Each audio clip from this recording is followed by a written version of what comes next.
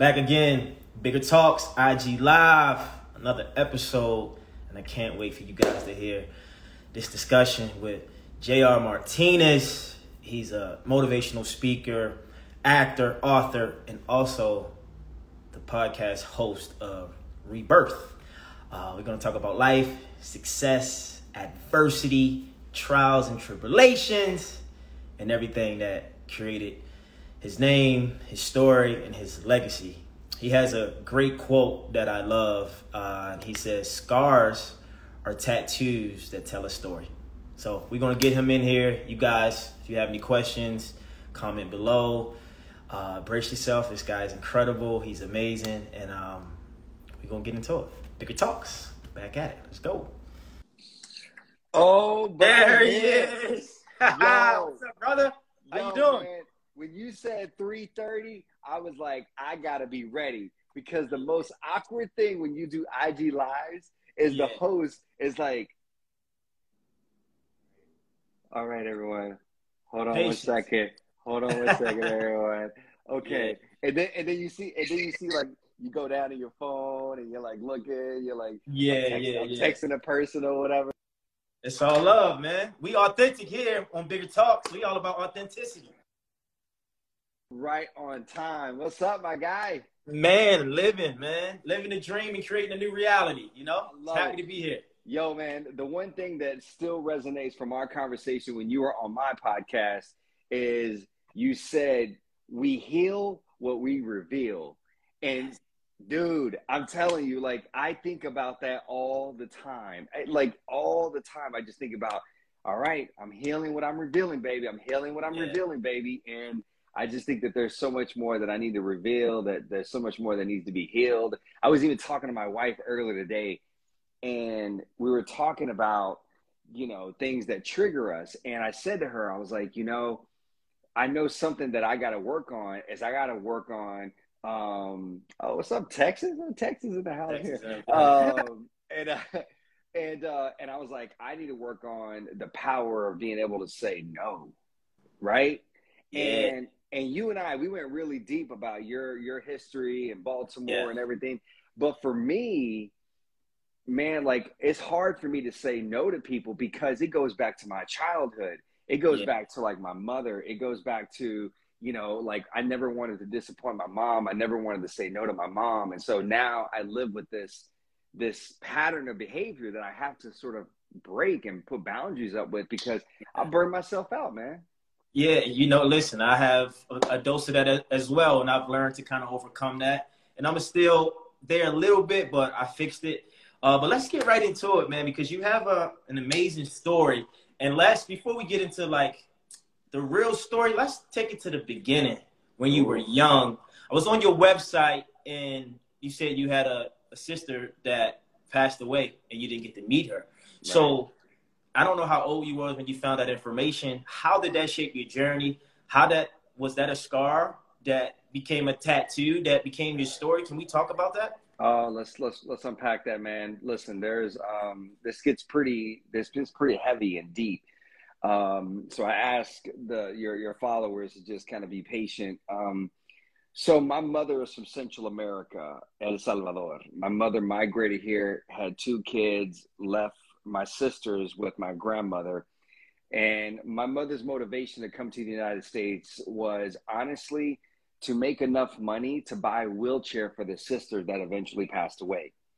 That was it. A wheelchair and some medication. That was her motivation, right? So she comes to the U.S. She ends up meeting my father, ends up having me. I throw a wrench into the plans. And then my dad dips at 9 months old.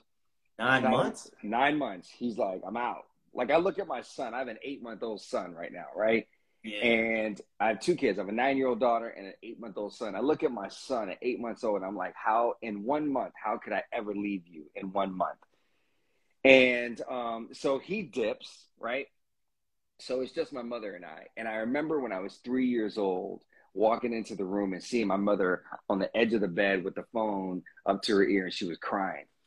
And my mother told me, you remember that sister I told you about that you have? And I was like, yeah. And I remember her telling me at like 4 years old, like a little bit older, And she's like, she passed away. And I'm not 4 years old, 3 years old. And she told me she passed away. I vividly remember this, man. And, you know, I'm 3 years old. I'm just kind of like, all right, just kept it moving, right? Like I mean, I remember being on the phone, calling my sisters in El Salvador, my grandmother, my aunts, my uncles. And my mother would be like, that's your uncle, that's your sister, say hi. And, you know, I'm a kid. And he's just like, hi. And just, all right, put the phone down and take off and run and go play. It made, so when I went to El Salvador for the first time when I was 6. At 6 years old, I went, it was a new culture. It was a new, you know, sort of experience for me. I went again when I was 9. This time when I went when I was 9, my mother took me to my sister's gravesite. I'm standing there, Eric. I'm standing there like looking down and crying, man. Crying. I mean, emotional. It didn't make any sense to me. It didn't make any sense to my mother, to my family. Why are you crying so much? You never met her. I left, came home, didn't even think about it, just moved on with life. Fast forward, my guy. I'm 19 years old. I'm in a Humvee, burning alive, fighting for my life. And literally in the midst of all this noise, I get an image of my sister, the one that passed away. She literally appeared to me and spoke to me and told me I was going to be okay. Wow. That's a Bigger Talks moment. So immediately after that went away, after sort of like, I don't even want to use, like, I don't know how you explain this. Like, as soon as her image went away, I was immediately pulled out of the Humvee and I started the medevac process. Now, I was in a coma for 3 weeks. When I came out of my coma, I told my mom that experience. And of course, as you can imagine, you know, for, you know, to all the parents that have lost, you know, children, you know, sending you so much love, because I know that's one of the most difficult things to experience. And my mother was emotional, and she said, I think she's your guardian angel. And that was one of the first moments in my adult life where I started to understand that in certain phases of life, things don't make sense. But if you're patient enough, if you stick with it long enough, the answer eventually shows itself. And that is one of those experiences, man, that just till this day, and her name is Annabelle. And so our oldest Annabelle, daughter, thank you. Annabelle. And we sort of honored her by, our daughter has, her middle name is Annabelle. And she, there have been so many monumental things that have happened over the course of the last 15 years that have happened, huge milestones that have happened on or around like her birthday in September. And so to me, man, I pay attention to energy, and there's no such thing as coincidences, in my opinion. I pay attention to all these things that are happening in the universe, and I believe that they're signs, and they're guiding me, and they're allowing me to understand that I'm on the right path and that I'm not alone. And my sister Annabelle, I truly believe, is with me even till this day. Yeah, you know, this podcast we decided to do at 3:30. You know, what's 3 times 3? You said at the age of 9, you went to go see her gravesite. You said at 19, that's another 9, right? So when you went to go see her gravesite at 9, I channeled some images, some visuals. It was like a movie, JR, and it felt like in that moment when you was crying, it was like she was talking to you, and it's like, I need you to go live out this mission. And it's like she put the energy on you, and it compelled you. Yeah. And that's why it was like, it was more like Annabelle, I got you. Just, you know what I mean? It's like that patience, right? Yeah. I got you. And she knew in that moment when you was crying, she knew you had her. So when the thing happened in the Humvee at 19, she said, I got you too. Yeah. And then from there, y'all had each other, and y'all just been holding hands on the way in your phenomenal journey. Before we get into that, so after that, so let's say 9 years old, boom, you had that experience with your mother, you're crying, tears are pouring, you're feeling all these emotions that don't make sense in the moment. From that point on, that's a turning point to me if I'm reading a book or a story of someone's life. What was your life like? Was you into sports? Were you into acting? Were you a dancer, comedian? Like, what kept your focus? What kept you busy? Like, what Yeah. was your life from that point on? So I was born in Louisiana, and I lived there for the first 9 years of my life. Now, the first 9 years of my life were filled with a lot of adversity, a lot of There go that challenges. nine again. There go There that goes that nine. nine. You can relate to this. Since my father dipped at 9 months old, and then here I am now. My mother's getting into relationships, and she becomes a victim of domestic abuse. And there's a lot of violence in the house. There's a lot of violence in the community. If it wasn't happening in my house, it was happening to my neighbor, and that's what I witnessed. And at the age of 9, my mom said to me, "We're going to move," and we moved to Arkansas, to a Nice. town called Hope. And at that time, I think there was Oh, like, yeah. wow. Look at So that. Yeah. there, I know, dude, you got to pay attention to all these things. Yeah. But what was challenging was when I moved there, any kid, when they move to a new area, it's not always like peaches and cream, right? Like it was difficult for me. And I was one of the first Hispanic kids on site. There was predominantly white and black kids. I wasn't cool enough to kick it with the white kids. I wasn't cool enough to kick it with the black kids. I just found myself as an outsider. And then there were more Hispanic kids that started to show up. And I thought, okay, cool. I guess that's my people, right? We stick together, and that's my clique. And no, I was never cool enough to kick it with them either, because most of them spoke Spanish differently than I did. Maybe were born in a different part of the world than I was, had a different experience. And so I was never cool enough to kick it with either one of these groups. And it was challenging. I got into sports. I love football. I love playing basketball. And honestly, as far as like from a comedic standpoint, I never necessarily had this determination, this idea that I wanted to be a comedian.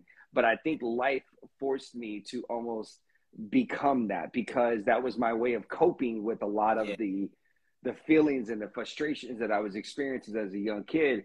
And I can tell you that at 16 years old, man, I told my mother one day, I said, sometimes I think about getting into a car accident just because I want to see how many people would actually show up at the Wow. hospital. I want to find out how many people actually care about me. Now, here's the crazy thing, man, and I know I can do this with you. I believe in the power of manifestation. I believe in what you put out into the world, what you tell Yeah. yourself, it'll happen. So at 16, I'm sitting here saying these words, right? My mother, of course, didn't have the tools to help me. So she Right. just, give me a hug, show me some love, let's go eat something. And then that's supposed to deal with it, right? That was the extent of talking about it. And 3 years later, I'm in that Humvee, I get into a car accident. 3 years later, I find out how many people actually care about me. So by the time I was a junior in high school, we moved to Georgia. Now, that's a Yeah. whole other story. I sort of orchestrated that move as a young 17-year-old, but my mom trusted me, and we moved to Georgia, to a small town called Dalton. And dude, I can tell you that immediately once I got into this community, I was embraced. I was shown love. Like there were white, black, Asian kids, Hispanic kids. Everybody just showed me mad love, and there was no division. And I just felt a sense of community, and that literally changed my whole demeanor, and it allowed me to be what I think people know of me now: this big personality, Yeah. jokester, Yeah. fun energy, or whatever. Accepted, validated, the guy. Yeah, I'm yeah, him. What's up, absolutely. Georgia? Yeah. I'm telling you. And because, and this is important for people to understand. At 9 years old, when I moved to Arkansas, and it was difficult to adapt to the environment, the biggest thing that I had to focus on is what I could control. I couldn't control the kids messing with me. I had a big target on my back. Some kids would literally jump me just for no reason because I was the lone wolf. Um, I couldn't focus on that. I could focus on how I showed up every single day, and that's what I did. By the time I moved to Georgia, I knew how to adapt. It was like just second nature. I didn't wait for other people to potentially create a target on my back. I immediately got into Georgia. I'm like, I'm here. I'm going to focus on what I can control. I'm going to be me. And that has been a lesson that I've carried with me over the course Yeah. of the last 20 years of my life, because I've realized that I can find myself in these uncomfortable positions, in these uncomfortable places, but it's all up to me how I show up and how I adapt to it. And that's essentially what I've been doing, and I've been implementing my entire life, man. But I just, listen, man, I love sports. I love clowning. I love having a good time. I love laughing. That I was a little bit of a dancer because when you're raised Yeah. by a single woman, you ain't got no choice but to be her dance partner. So I was her Right, dance partner. And that was essentially me in a nutshell outside of the challenges and adversities that I experienced. Yeah, so you turned your fun side, your comical side to deal with your pain. You have Yep. a quote that I love. You said, a person's path in life will be decided by their ability to adapt and overcome.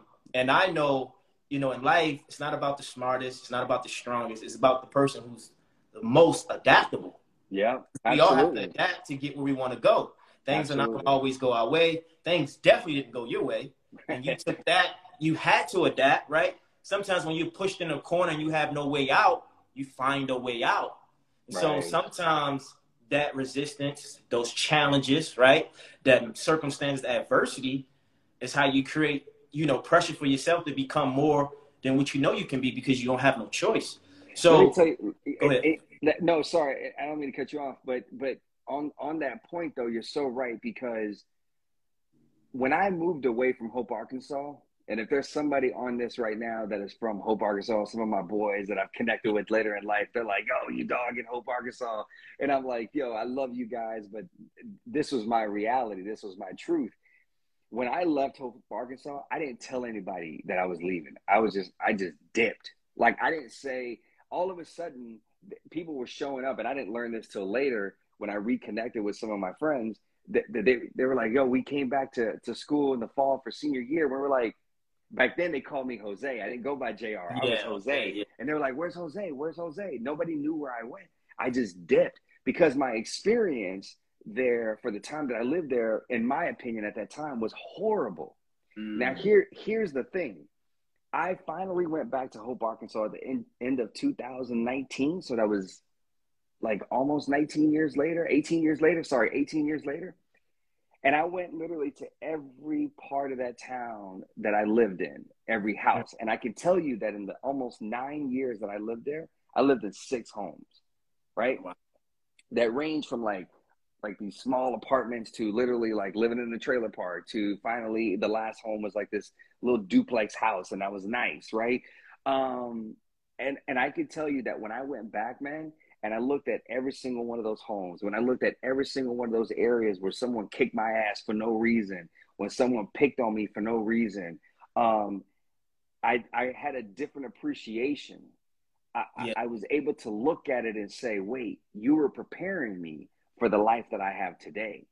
That's what that nine year period of my life, it was doing was preparing me because all those homes that I moved around in, it was literally preparing me for the life that I live today. When people call me, they're like, yo, here's an opportunity, JR. We need you to move to New York. I'm out. JR, the show's moving to LA. You down? I'm out. Like, right. JR, we're gonna shoot this show in South Africa. You down? I'm out. Right? Like I'm always like, let's go. Why? Because Adaptability. adaptability. But as a kid, I It didn't makes sense. I didn't realize that, right? No one, and so this I say that because I want people to understand whatever it is you're going through in this moment. I understand that it might not be comfortable, it might not feel good, but just hang in there, man, because I'm telling you, 5, 10, 15 years from this point, 18 years later, you're going to realize that this period shaped you and prepared you for what was waiting for you on the other side. Yeah, patience. That's it, Patience. man. That's it. When you get that miracle on the back end, you like, wow. And you had so many amazing experience and wisdom, right? Because you're able to adapt after that 9 year span. You've been through some things. It's like, oh, I got this. Yeah. Oh, we on another show. Oh, I got to read this script. Oh, I need to be on Dancing with the Stars. Oh, I got to write a book. Huh. Yeah, my armor is my tools are sharpened, baby. What we need to do? Oh, you Right. trying to pick on me? Oh, that ain't gonna happen, brother. I'm gonna show you better Exactly. than I can tell you. And so Exactly. that's beautiful because so then you have that experience. When did the army, the American army come into place in your mind? Like, what was the intentions behind that? How did that happen? Where did that get started? How did that? So I always had this it was a very naive dream that I wanted to be a professional athlete, right? You see what you Yeah, see on TV and you think that that's just everybody's reality. I was not a stellar athlete. I was sort of an average athlete, a good role player for the football team, for a basketball team. I was not exceptional. Somebody should have sat me down and said, hey, man, listen, let's talk about this crazy dream that you have. But nobody did. People were just kind of like, yeah, let them keep going through life. And there was something beautiful about the fact that they allowed me to just believe in that, because it kept me away from all the craziness in the streets. I had friends that were involved in drugs, that were involved in gangs, that were involved in violence. And I always had in the back of my mind, well, I can't get to the NFL one day if I get involved in that stuff, so I'm going to stay away from it. Right? I mean, again, the idea of me really getting to the NFL was never going to happen, but it wasn't supposed to happen. It was just supposed to keep me out of that path. And so essentially, you know, I'm graduating from high school. I didn't get an opportunity to go to a big Division I school. My mom doesn't have the money. So I start rethinking what I'm going to do. So I think I'm going to go to a Division II school. Well, then I go take a tour of this one school, and they tell me, yeah, you can come and attend school here. And I said, all right, I want to play football. And they said, well, that football thing. So the thing is, you don't have the grades to play football at the college level.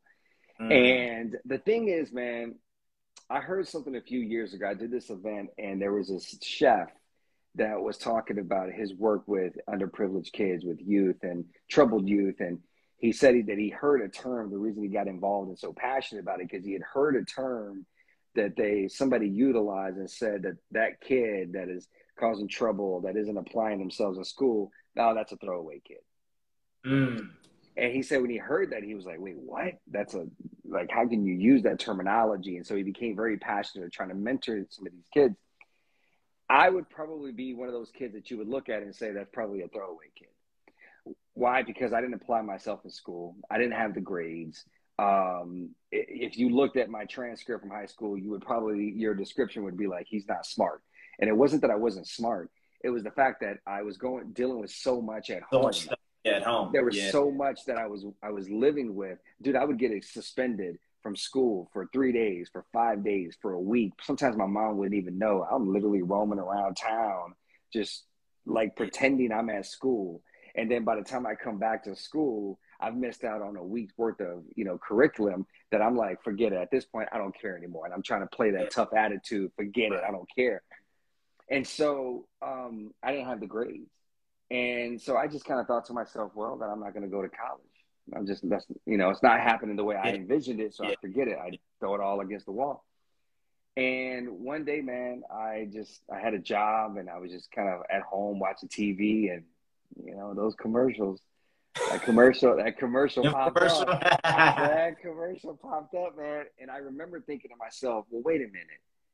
I've had some people talk about this, about the Army, the military. So let me go ask some questions. So I went and asked a question to the recruiter, and the recruiter was like, yeah, man. He's like, here it is. He gave me everything in the binder. I rushed home, dude. I thought I figured it out. And I solved all the world's problems, like, in that conversation. I came home and I was like, Mom, I'm going to join the Army. And she was like, no, you are not. Immediately shut it down. Because in the early 80s in Central America, there was a war happening. So my mother knows what war does to people. It was a civil war happening in El Salvador. We were at war. 9/11 happened a year before I graduated. We were already in Afghanistan. My mother has lost a child. She knew that if I joined the military during this time, that I would go to war and that I could potentially get killed. So she was like, I'm not losing another child. You're not going to war. No. And one of the greatest gifts my mother gave me early on in my life, in my youth, was her willingness to sit down and listen to me. And that is a true gift, to be able to be able to give somebody the opportunity for them to just share and vent, even if you don't agree, even if you don't understand, nonetheless, to sit down and say, we're going to share some space, but you talk, I'm going to try to really listen to understand. And at the end of this conversation, this really deep conversation with my mother, I said, Mom, I think this is the best thing for me to do right now. And she said, okay. And so I joined the Army, man, September 12th, 2002. So, here we are, April 6th. Yesterday was 19 years ago when I was injured. There go that 9. There go that 9. Hey, man, we got another pattern. Let me tell you, it's going to get trippy in a second. You're looking at the patterns. So I joined the Army. I decide I'm going to do 3 years. That's it. I go to basic training for 3 months. I get assigned to my unit, which was the 101st, right? 3 months after I graduated from basic, I'm on a plane heading over to war at the age of Yeah. 19 years old in March 3. I'm in Iraq for 3 weeks. Then I get injured. I'm in a coma for 3 weeks. I recover it. I spent initially 3 months in the hospital. I spent almost 3 years in the hospital recovering. Three, three, three, three, three. It's crazy. Now here's where I'm gonna kind of reach a little bit. I'm gonna reach. Reach for us. Reach, please. My wife's favorite number is 3. And so there's a part of me that feels like, that was kind of like universe's way of kind of saying, hey, pay attention. But there's just always this patterns of 3s, man. Like when I joined All My Children, I was only supposed to be on for 3 months. I ended up being on for 3 years. I joined dancing. They thought I was going to go home week 3. I ended up staying on for 3 months and winning the whole competition. It's just, come on, man. We can just keep going with this pattern. So I think, do you have something on your website about All of My Children? Like you had a friend who found an open casting opportunity, called you, and I think you're supposed to be on like 3 something. I forgot how it went, but you was longer than expected. Literally, my boy was like, yo, they're doing a casting call for a veteran. They're launching a storyline. This is you, man. You. And I was like, man, you're crazy. I don't want to be an actor. I don't have any acting experience. What are you talking about? And I used to watch All My Children as a kid. I think all of us did, especially back in the day, man. You always were watching soaps. You're home from school in the summer. Younger Wrestlers. Younger Wrestlers. Yeah. I was watching General Hospital. I watched All My Children. I knew all these characters. And he was like, man, just try out for it. And I was like, all right, I guess. What do I have to lose? And I tried out for it. And they told me, they were like, you got the part. And I was like, well, how long am I going to be on the show? They said 3 months. That was it. And I was like, all right, 3 months is cool to be on a soap opera. I'd be able to go back home and tell people I was on a soap opera. Yeah. And it turned into 6 months. It turned into 9 months. It turned into a year. It turned into 3 years of me being on that show, man, until it literally went off of the air in 2011 or whatever it was. 3 years. And three, man. And so you just, man, like I, because of all of this, I am now a position in my life where I pay attention to everything. I'm listening to my own curiosity. I'm listening to whatever voices and people that are put in front of me. I pay attention now. I open myself up to these conversations that are unexpected, but that give me so many beautiful like blessings. For example, I'm the guy that gets asked to come and speak all over the world to all these companies. That's what I do. I'm a motivational speaker now. That's primarily what my business is, my bread and butter. I love it. I think I'm good at it. I've been doing it for a long time, right? Well, a couple years ago, flew back from Atlanta. I did this event for Delta Airlines, and I'm a Delta snob. So when Delta called me and said, we want you to come do it, I was like, right away, and have the plane ready for me. I'll be there in Atlanta. And I remember flying home, and I felt good. I was on this high, and I was like, the event went amazing. On the flight, just something got in my head, man. Just something got in my head, and I just got triggered, and all of a sudden I had this sour energy. I get off of the plane. I get to my car. I start exiting the parking garage. I go to the booth. I'm not even looking at the attendant. I just literally looking straight, and I just hand the ticket out my mirror, my window. Well, the person grabs the ticket but doesn't take it. They're just holding it. So we're both holding this ticket like this. And so finally this catches my attention, and I look up like, why don't you take the ticket? And I look up, and I can see, this lady's hand, and I start following the hand up, and it's an older woman. Like, I mean, I'm like, I don't want to be disrespectful, but she was like in her 70s. Like she was an older woman. And she looked at me and she said, what happened to you? And I said, oh, I just kept it simple. I was in a car accident. And she said, were you burned? And I said, yeah. And she said, is it all over your body? And I said, yeah, for the most part. And then she said, okay. She said, can I pray for you? And I was like, all right, sure. All right, cool. So, she starts praying, but she's in silence, not out loud. And then all of a sudden she stops, she opens her eyes, and she starts writing. I'm thinking, okay, cool, we're done. She's doing the transaction, pay, blah, blah, blah. Peace out. Well, then she hands me a ticket back. And on this ticket, which you don't do, she hands me a ticket. And on the ticket, I take the ticket and I read it. And she writes, Amitoba. She says, do you know what that means? And I said, no. She's like, are you familiar with Buddhism? And I said, nah, not really. She said, well, there is a Buddhist called Amitabha, and apparently he represents infinite light, infinite wisdom. When I see you, you are infinite light, you are infinite wisdom. And she goes on and on about this description, man. Listen, to the point by the time we were done, when that arm went up and I was able to drive through, I was like, Amitabha, everybody. Like, Yeah. But the point of that story is, I'm the guy that got the opportunity to go speak at Delta, but I'm also the guy that needed a stranger to give me a gift. And I had multiple opportunities throughout that interaction to not open myself up. When she asked me what happened, I didn't have to engage. When she asked me how much of my body was burned, I didn't have to engage. When she said, can I pray for you? I could have said, nah, I'm good. When she said, here's that Amitabha, do you know what that is? I don't care. I don't want to know what it is. I could have closed myself off from this interaction so many times, but because I always pay attention to what the universe and God is putting in front of me, I'm like, there's a reason you're asking these questions, and there's a reason I should open up to you, and I should feed into this curiosity that I feel right now, because you're going to give me something that I need in this moment. And she gave me something that I still think of to this day. A beautiful gift from the universe, and you was open to receive.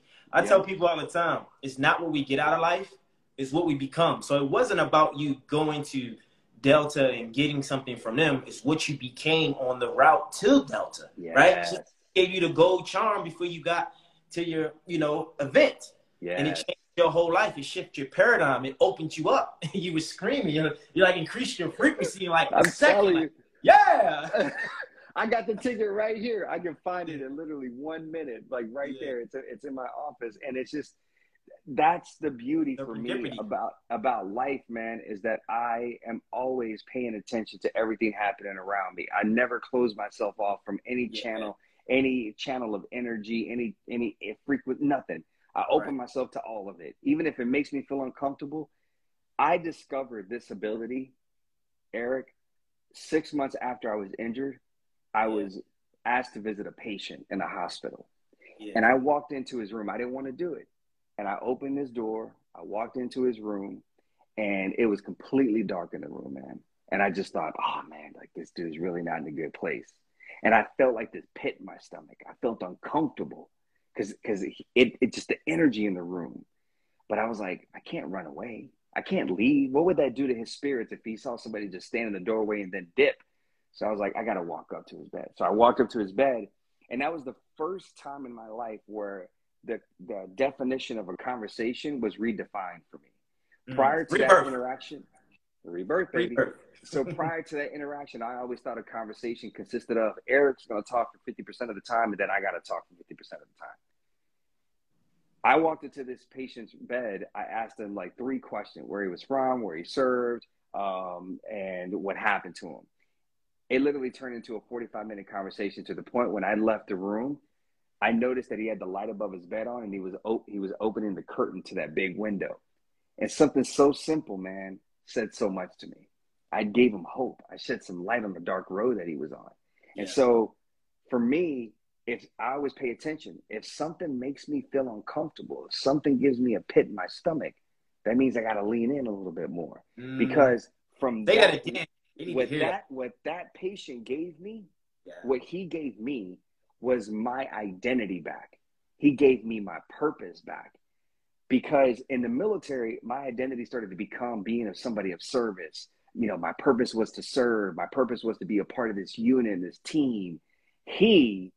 When I was injured, they told me you can't be in the Army anymore. So I was like, what am I going to do with life now? I'm not going to be able to do anything. He gave me the gift to understand that I can still serve in a completely different way. I can still fulfill my purpose in a completely different way. The military was not intended to be something that I was supposed to be in for 20 years. It was supposed to be essentially the bridge to get me over here on this side, for me to make all the connections and pay attention to everything that has allowed me to create the life that I've created for myself for the last 19 years. And congratulations. Congratulations, brother. I mean, there's some moral and some truth in going through pain and adversity and challenges to get to your ultimate change. Yeah. to help someone else get through that pain, right? Like you went through all that to get the information, to get the experiences, to get the wisdom, to get the opportunity, to have a conversation, to get the downloads, right? To have the awareness. And you said something, you continuously say it. You said you pay attention. And I think people watching, people listening, listen to what he's saying. Pay attention. Yeah. Pay attention to what you're giving your attention to. Think about the thinking. How are you feeling when someone is giving you feedback? Are you really listening? Are you listening to respond? Are you listening to understand? And I love your story so much because I don't think nobody's story is planned, but you did everything you thought you should do to get where you wanted to go in life. And the universe said, listen, I'm going to make a U-turn. We're going to make a detour here. We're going to go here. But I like you because you trust in what you believe, even if it's not the right path. Let me reroute you, and I'm going to take you down the right path. And now you're doing it. You're living your dreams. You've been on TV. You done wrote books. You done traveled all over the world. You've been through trauma and pain. And now you got 2 beautiful kids and a family. I mean, that's the ultimate dream. You live in a dream. You created that for yourself through everything. I'm not done, man, because I've been exposed to so much change in my life. I'm so comfortable with it that I'm actually more uncomfortable when things are easy and smooth. If things are just easy and smooth, I'm like, wait, what's going on? No. I need to be learning something. Now, there's a message in that too. I should probably learn it's okay to sit back and just kind of enjoy and just relax and just take it all in, right? There's a message in that as well. And I do understand that. And that's something I'm working on. But a few years ago, I was like, okay, when I got out of the military, I was called a disabled veteran. That was the word that they used to put over my head in order for them to understand me. So I just started telling people I'm a disabled veteran. I just started repeating what I kept hearing people refer to me as. Like, that was my identity. And then I started to I got on all my children, and then it was like, oh, he's an actor. So then my identity started to shift, right? And now I was like, I'm telling people I'm an actor. Then I get on dancing, and it was like, oh, you're the dancing guy, right? Like, he's a dancer. He's a champion, right? Oh, you wrote a book. He's blessed that it became a New York Times bestseller. He's a New York Times. But I was always sort of repeating what I heard from everybody else. And people were giving you labels. They was giving you labels, and you was gravitating to and attaching yourself to it. There's a question. They say if you ask 90% of people who they are, they say, I'm a doctor, I'm a lawyer, I'm a firefighter, I'm a disabled veteran, I'm an actor, I'm an athlete. If you take that away from them, you say, who are you? 90% of people don't know. Yeah. And I think that's the beauty about your life, is that you had to figure out who you were to get where you are. Yeah. And I think we got to get to in these times, who am I? What am I? What do I want? Why am I here? What am I supposed to be learning? Because if I define myself based on what TV show I've been on, or what project I'm working on, or what girl or what person I know, then I'm lost. Yeah. So I think authenticity and understanding the rebirth of you, understanding who is that, and how do you get to the root of knowing oneself without all these distractions. And that was the turning point for me. So in 2016, I decided, okay, I went to therapy. I had to go to therapy. There were some things that I realized that I needed to work through. I started to identify the reason I fell into some really unhealthy patterns when in my early 20s and my mid 20s, and to some degree even my late 20s. I was the guy that was always looking for love, because I felt like I never necessarily had unconditional love. My mother, unfortunately, because of the trauma she experienced in her life, she loves me. But unfortunately, my mother put this pressure on me as a kid and into my adult life that you show me your love when you do things for me. Don't leave me. That's how I know you love me. Because my mother's experienced a lot of abandonment. Don't leave me. That's how I know you love me. Always do something for me, because that's how I know that you love me, because no one never did anything for my mother. And it was a lot of pressure, and I was just struggling with all of this weight that I had to carry. And I finally went to therapy. And it was at that point when I started to understand that, I've been falling into these reckless relationships looking for love, honestly, because I was looking for unconditional love. I was looking for pure acceptance. I was looking for validation. I was looking for those things. And unfortunately, any girl that I hung out with, I was like, "Are you the one? Are you the one? Are you the one? Are you the one?" Right? Like, and I was just putting too much pressure on everything. And when I finally went to therapy, and then I finally decided I'm going to go to school. I'm going to go to college. I don't need college. People on my team were like, "Why are you wasting your time going to college? You don't need to be in college." And I was like, "I want to grow. I want to evolve. I want to learn." And I went to college, man, and I'm actually 2 months away, Eric, from graduating. I'm like 2 months away from being a Let's college go, graduate. baby. And, you Congrats. know, and it's like the reason I say that to people is because I want people to understand that just because I have reached whatever you may deem success, for me, there's always a next layer. And so Yeah, now I'm just adding to the labels, but I'm starting to create them myself. I'm yeah, creating the label, I'm a husband. I'm creating the label, I'm a father. I'm yeah, creating the label, I'm a college graduate. And I'm yeah. proving to myself that I'm so much more than what everybody else perceives me to be. Absolutely. And I think that's the biggest thing because you have the pinnacle to your success. You have so many winning moments and you have so many down moments. But I feel like you've discovered and found your sweet spot, right? Yeah, And you said learning. You said that several times. I'm like, he's big on growing. And I always say, the more we learn, the more we earn. And yeah, earnings doesn't always have to be monetary. It can be wisdom. It can be experiences. It can be relationships. yeah. And I think people listening need to know, like, you're gonna have some pain in life. You got to be adaptable, right? Mm-hmm. uh, Yep, yep. you should want to learn if you want to grow, and don't get caught up in your identity of what you do because what you do is not who you are.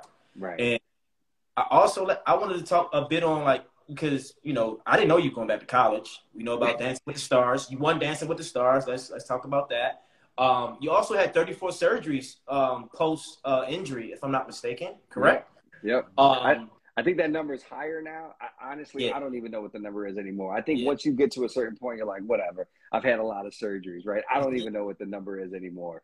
So But how did yeah, you deal with that mentally? And also, like, what's the remedy to getting over pain? Even for, like you said earlier, as a young child, you was rebellious. You didn't want to apply yourself. You didn't want to do no work.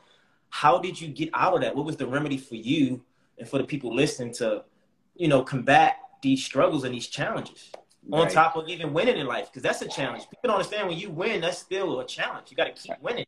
Absolutely. Yeah, man. You know, I think the biggest thing, listen, it was as much as physically impacted as I was because of this injury, I was just as mentally and emotionally impacted. I struggled. There were many times where I felt myself triggered. I'd be in my room crying. I it was not pretty I'd say for about 4 or 5 years after I was injured. Um, I was just reckless, man, and I was just searching to trying to figure out who I was and where I fit in and who was going to be a part of that world with me. So to tell you that it was, it was a beautiful thing. It wasn't. It had its days. But the biggest thing I always reminded myself was it's a moment. It's a moment. And what I would do when I felt something, when I felt that heaviness, I wouldn't run away from it. I would actually like sit into it. I would allow myself to cry. I had to learn as an adult, and partially because of my best friend, as a man, it's okay to cry. It's okay to be vulnerable. That wasn't something like many young men in the world, we weren't introduced to that concept until maybe later Uh, in life. And for me, I just always kept going back to the 5 minutes that I was trapped inside of that Humvee, literally burning alive. And I would always say to myself, it only happened for 5 minutes, mm, right? It could have happened for 6, 10. mm, It could have been mm, the rest of my life. It only happened. Everything's a moment. Everything's a oh, phase, a amazing. period. And so when I would have these moments that would just kind of this negative energy that would come over me, I would just say it's a moment. And I would allow myself to be vulnerable, allow myself to tap into it, allow myself to cry, but then I would pull myself out of it. I would say, the answer to get me out of this phase is not in this space. It's Woo! out there in the world. And I would literally essentially grant the world permission to give me what I needed. And so what I would do is I would literally just open the front door, I'd walk outside, and I would just be open to anything that the world was going to throw at me. And it would just get me out of that funk. There would be one friend that I'd run into. He's like, yo, what's up, man? What's up? You want to go to a bite to eat? I'm like, yeah, let's go. And all of a sudden, like my energy shifted, right? And for me, I just want people to understand that as much as you may have seen me smile in the hospital, joke when I was in the hospital, you know, just having this positive energy, there were a lot of dark days. But for me, it was, and it's still a mindset that I apply today, that if there's something that's a little uncomfortable, I allow myself to feel it. Feel it. I want to feel it. Like, I want to feel every aspect of it. Like, come on, like, let me feel that pain, because one, I never want to feel that again. So I'm going to do everything with my power to change, you know, the future. But at the same time, like, I just want to continue to grow and evolve as a person. And honestly, my wife and I, we try to instill that with our kids. My daughter's 9 years old. I'm coaching her softball team, you know, like, I had to learn about softball. Last season, I said something to my daughter in the game. You know, she's a pitcher and she's a, you know, pretty good pitcher. And I was like, come on, girl. I said, come on. I said, you're hurting the team. Get us out of this inning, you know? And after the game, you know, we won or whatever, and everyone's happy. My daughter comes and taps me. She's like, Daddy, I want to talk to you. What you said really bothered me. It really hurt me. And in that moment, I could have got very defensive. I'm like, oh, I didn't mean it that way. You interpreted it differently. And as much as I may have thought, like, I don't think I said it that way, doesn't matter. She felt a certain way. And she came to me and spoke and said that. And then I was like, you're right. And dude, the power that we're giving our child at the time, she was 9 years old. Yeah. That for her to feel that she had this freedom to come up and communicate her emotions or feelings, that's everything to me. That's our whole goal as parents, is to instill that in our kids and allow them to be able to feel that kind of comfort. And so I'm trying to pass that lesson on to my kids. My wife, I share with anybody I come in contact with. I'm like, it's going to get uncomfortable. I get it. But just, you're all right. It's a moment. It's a moment. I always make this reference, man, and it's hard to see it on IG. So I got a tattoo of a watch. Yeah, I see it. So when I joined the military, I couldn't figure out military time. So they would always make me do push-ups. So what I did is I bought an inexpensive watch and I set it at 24-hour time. So I would be done with doing push-ups. Fast forward, the day I'm injured, I'm wearing the watch. You can see my hand. This is skin graft. My arm, this is skin graft. My wrist isn't burned because of that watch. Wow. All the way around. Look at that. Wow. So what I decided to do when I was 24 years old, I decided to get a tattoo of the watch. It has zigzags, which signify the face of the watch is broken from the explosion. It has the time, which is 2:30, which is the time that I was injured. And it has the date in Roman numerals in the band. So 4, 5, 1000, 2000, 1, 2, 3, April 5th, 2003. So when you look at this, right, and it's hard to kind of do the angle right here, but if you look at a clock, not a digital clock, right? But if you look at a clock, I always say, I always want to be at 12. 12 is at the top. Everything's groovy in life. 6 is at the bottom. Groovy, baby. we know what 6 is. We don't want to be down there. But what does a clock do? The hand constantly just goes around, right? The only way it keeps moving is there's batteries in the clock. So the point is, you don't want to be at 6. You don't want to be in that vicinity. So you got to keep finding ways to put fresh batteries into it. You got to find a way to power that thing. And also understand that a clock is intended to go around. So you will find yourself close to 6. Yeah. But know and trust it's going to keep going up to 12. And when you're at 12, appreciate it, enjoy it, be grateful, give gratitude, all that stuff. Know that hand is going to come back around. It's going to come to 6. It's going to challenge you again. So stay humble. Stay humble. There we go. And so for me, that's the biggest thing I always try to focus on is like, hey, I know we all want to be at 12 all day, every day. I get that. That's just not the way life works. You're going to find yourself at 3. You're going to find yourself at 9. You're going to find yourself at 7, 4, 11, 1. You can move all around that clock because that's the purpose of a clock. But the point is that the one consistent thing that should always be there is us putting fresh power and batteries into it and showing up. If we can do that, we'll get ourselves out of that slump back and learn the lesson and get back to that point at 12, which is so powerful. Yeah, and that's symbolism for you because the fact that your wrist was still fresh and didn't get the burn, time was always on your side, right? Time was always on your side, my friend. You can't lose. time is always on your side. So then you're talking about pain, right? I tell my friends and people in general, pain is great when you embrace it because it's perspective in it. Mm-hmm. And you need the perspective of the pain to get on the other side so you can have the wisdom to appreciate it.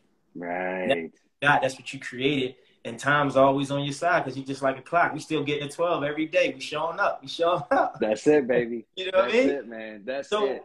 Get a people like, so what's next? I mean, are you acting still? I know you got the podcast Rebirth. I know you got a few books out. You got the family. You're traveling, doing your speaking engagements. Like, what's next? What you working on? Like, what can we see you on? Someone was like, can you ask him, does he miss being on All My Children? Like, you know, as an actor?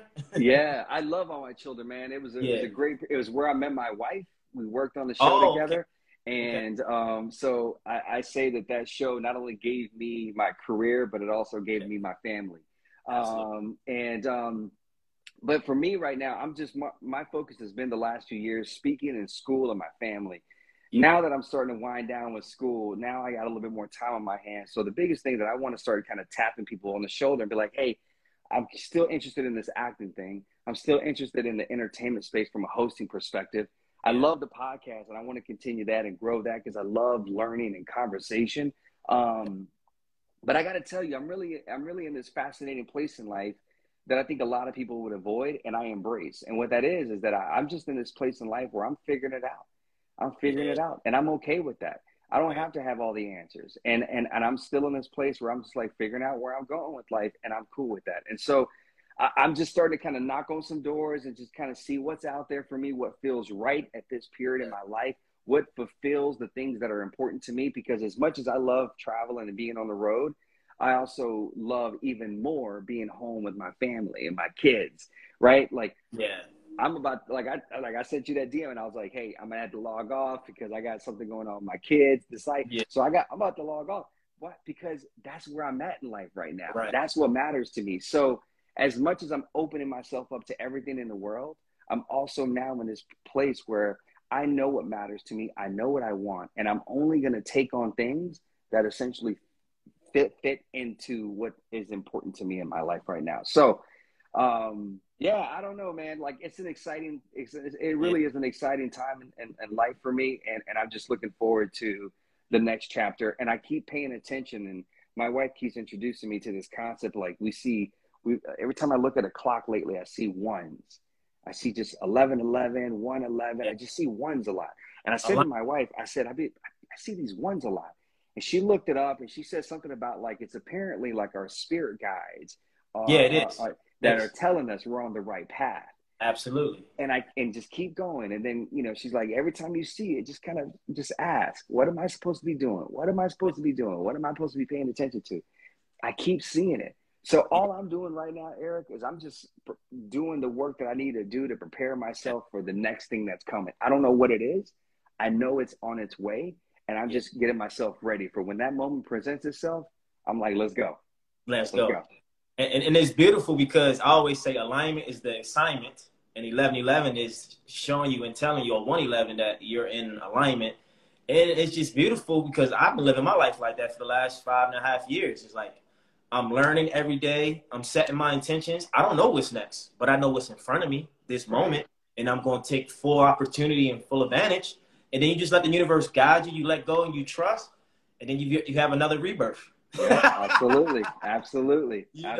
So, man, I appreciate your time, your energy, your authenticity, sending you love and light. Thank you for this beautiful conversation. And thank you for opening up a rebirth to your life for people to look in and to look into their own life and pay attention. Yeah, my guy, I appreciate you sharing the platform and showing love. And for your followers, I would just tell them to go listen to the episode that you were on my podcast where I interviewed you. So for them to get to know more about you and the depth of your story, because there's so much more that they can learn about you. And just thank you, man, for the opportunity. And I think when we spoke for my podcast, man, you and I just clicked and there was like good energy. And I was like, this is a dude I'm gonna rap with for a very long time. So, brother. Absolutely, man. And I just appreciate your energy, my man. So thank you again. And sorry, I'm about to abruptly like bop. No, do your thing. Man. It's time, man. Perfect timing. The time is always on your side. The little one's like at the door like this, like standing out there looking at the door like, when you finish it, daddy? So I got the daddy duty right now. But, man, I just appreciate you, bro. And I can't wait for us to connect again. Man, have a good one. Be great. Peace and love. Hey, you too, brother. All right, take care, man. There we go. Another Bigger Talks discussion. JR Martinez, please go follow him at IAM JR Martinez. And he's a phenomenal guy, as you just heard. Beautiful story. I know you guys can take some gems from this episode. Thank you for joining us. Thank you for listening. It's miracle season. Bigger Talks. We out. Peace and love.